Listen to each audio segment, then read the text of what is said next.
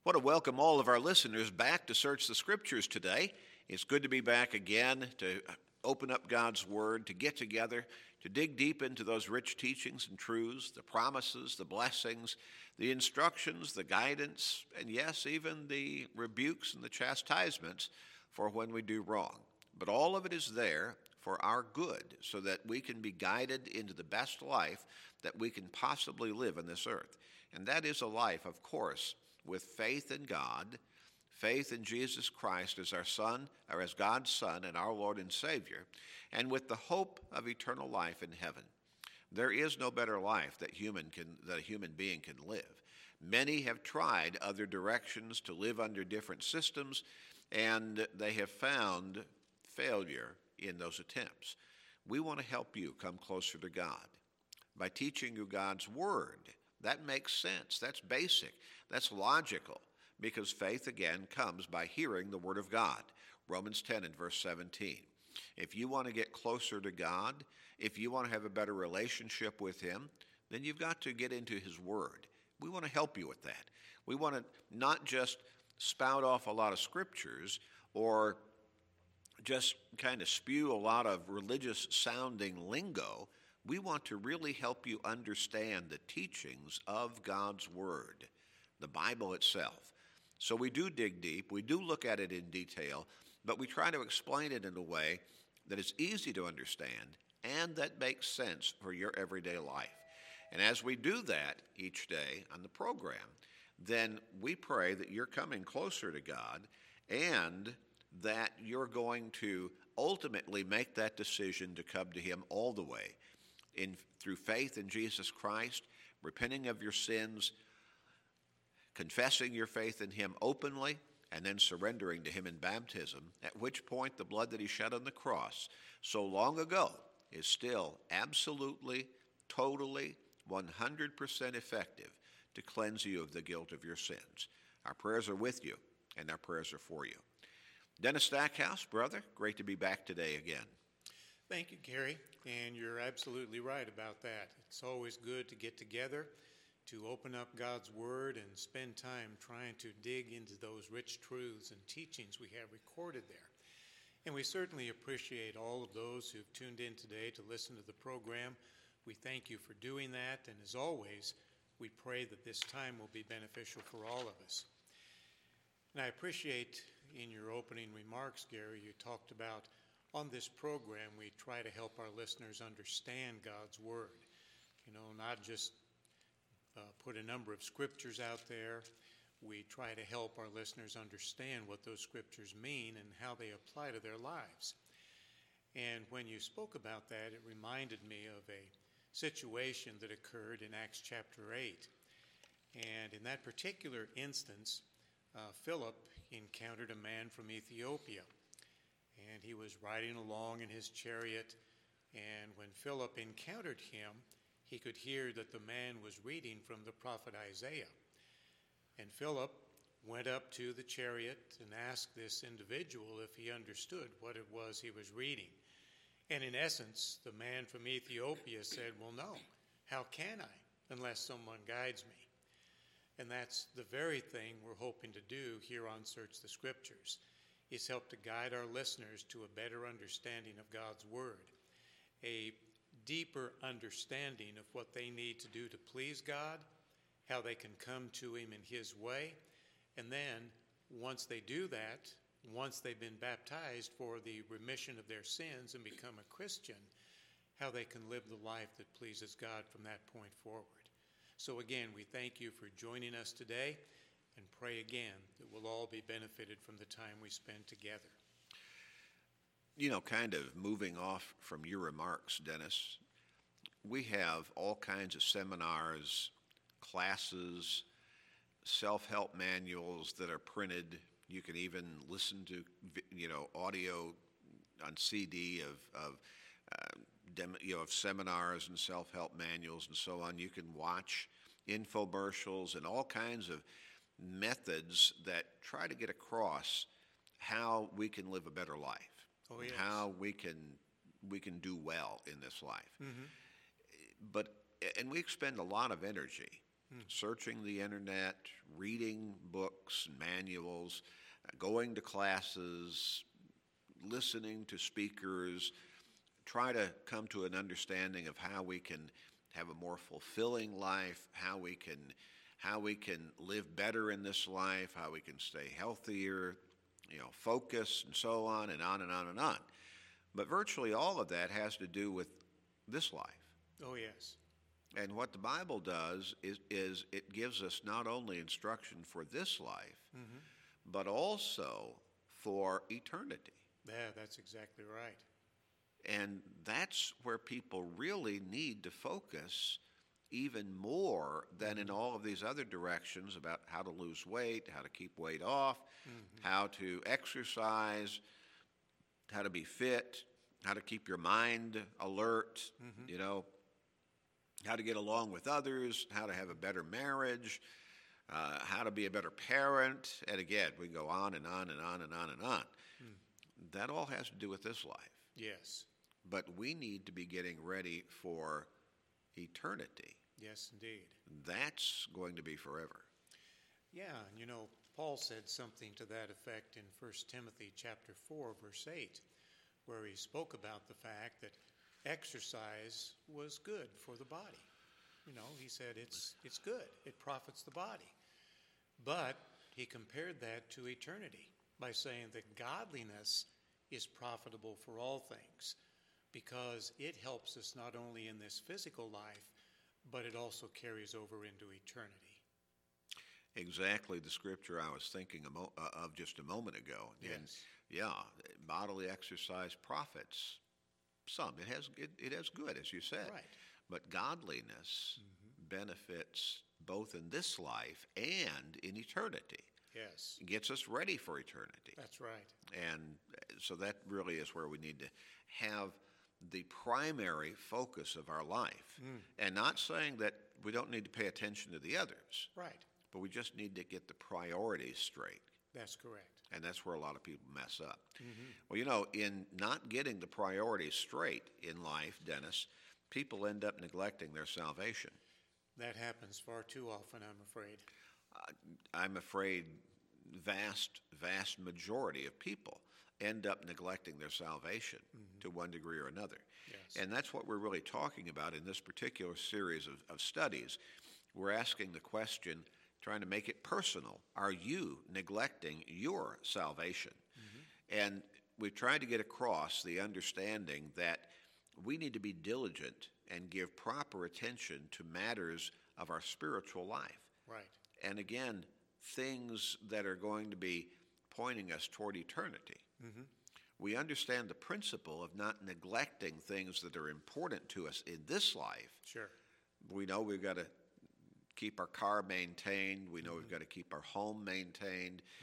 We know we better bathe, and keep ourselves groomed, Sure. keep our clothes laundered, and so on.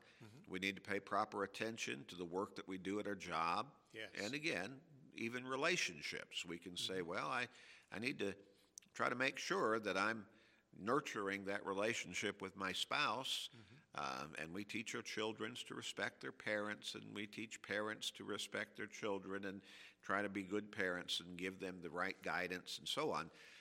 But more important than all of those matters is we need to not neglect the most important possession that we have, and that's our soul. Right. That's eternal. Oh, yeah.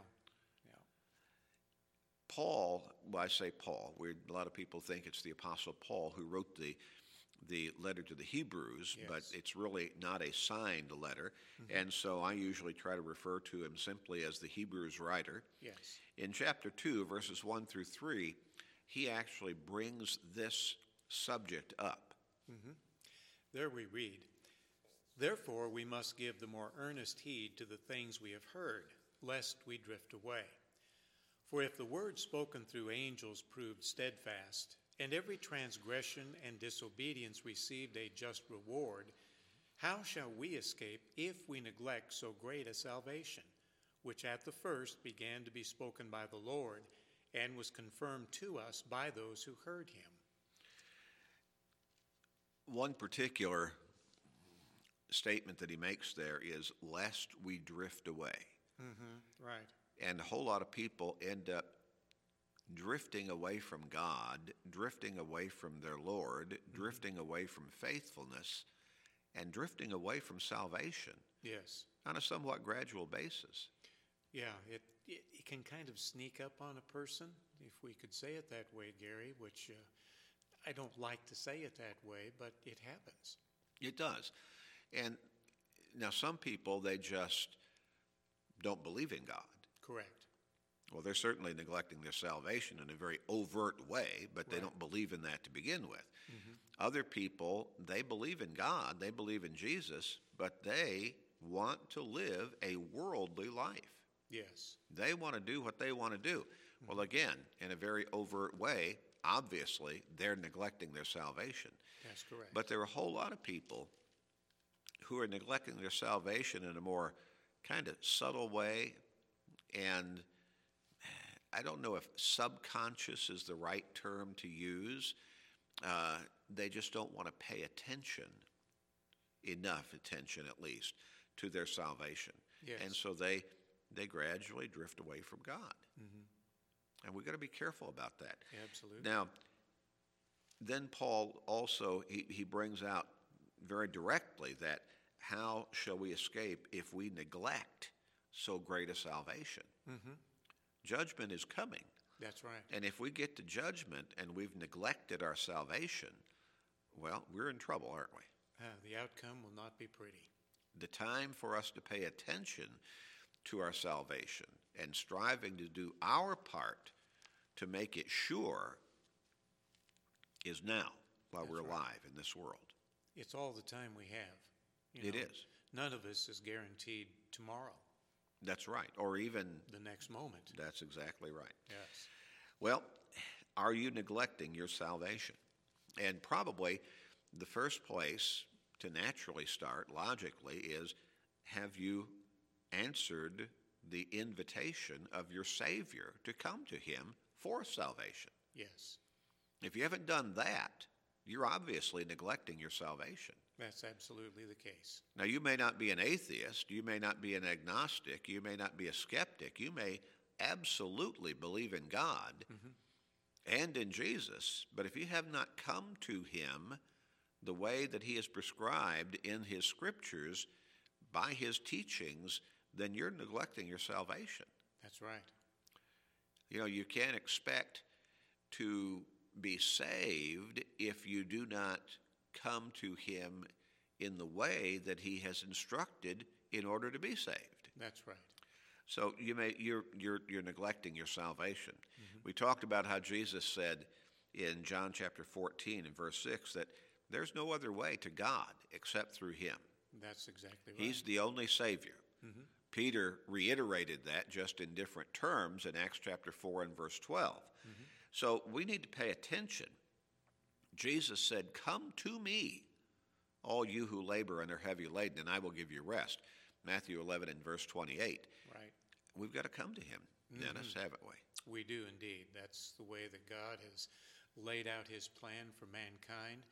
And if we're going to partake of the blessings that God has prescribed, then we need to follow his plan.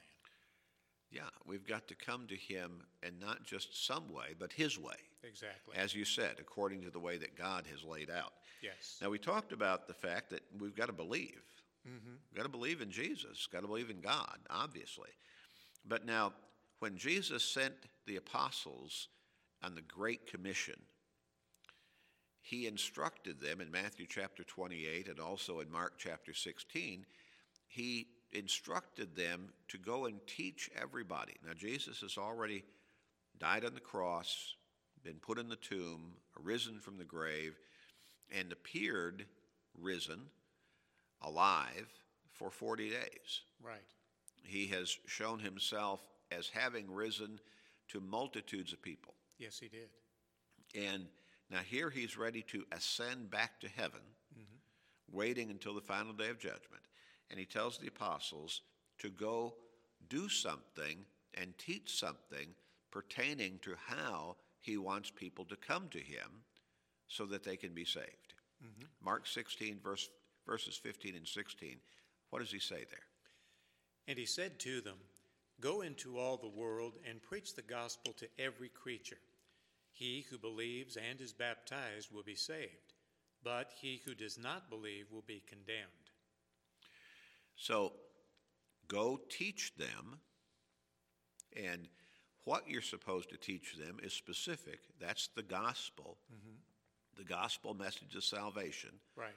through Jesus Christ, he being our Savior, and then the response of those who are being taught is that they believe, and then there's an act of obedience, isn't there?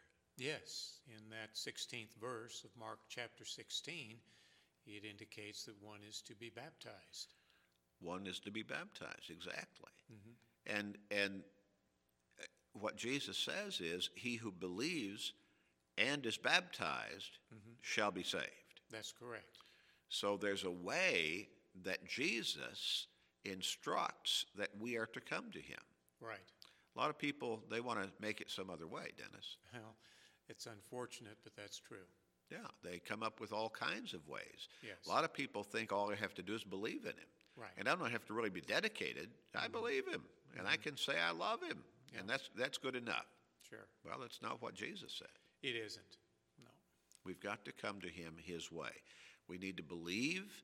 We need to obey him through baptism. At that point, the blood that he shed on the cross cleanses us of the guilt of our sins.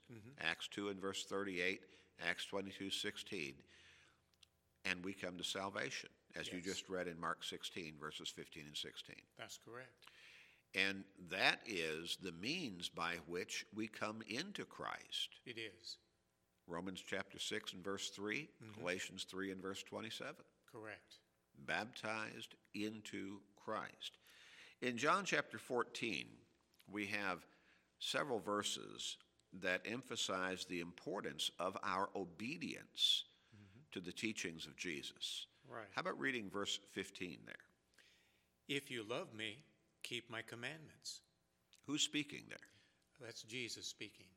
And what does he say in verse 21? He who has my commandments and keeps them, it is he who loves me.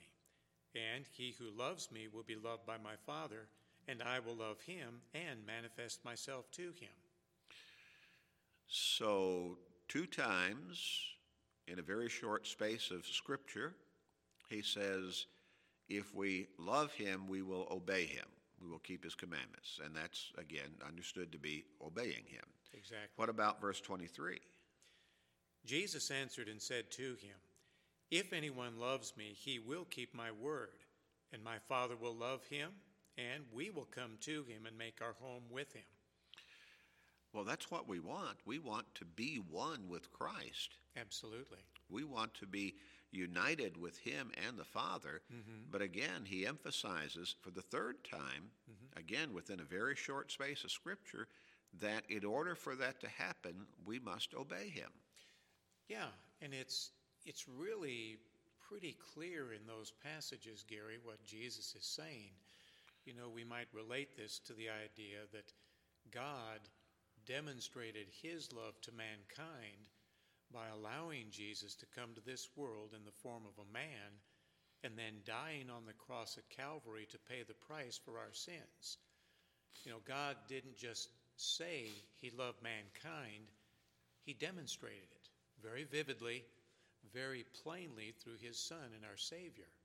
Well, the same applies to us. If we really love Jesus, we can demonstrate that by our obedience to him. Absolutely. If you look at the 24th verse there in John chapter 14, he speaks to the same subject, but from a reverse perspective. Right. There we're told, he who does not love me does not keep my words, and the word which you hear is not mine, but the Father's who sent me.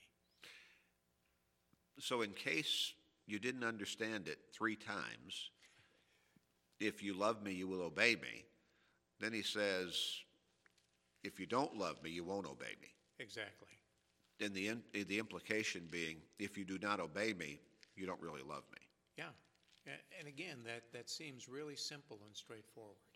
Now, that would bother a lot of people, but again, don't get mad at us.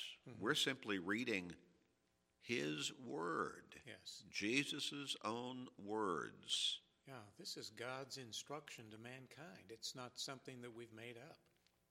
Exactly right. Now, let's look in Hebrews chapter 5 and verses 8 and 9. And there are a whole lot of people, Dennis, who they'll say that obedience has nothing to do with our being saved.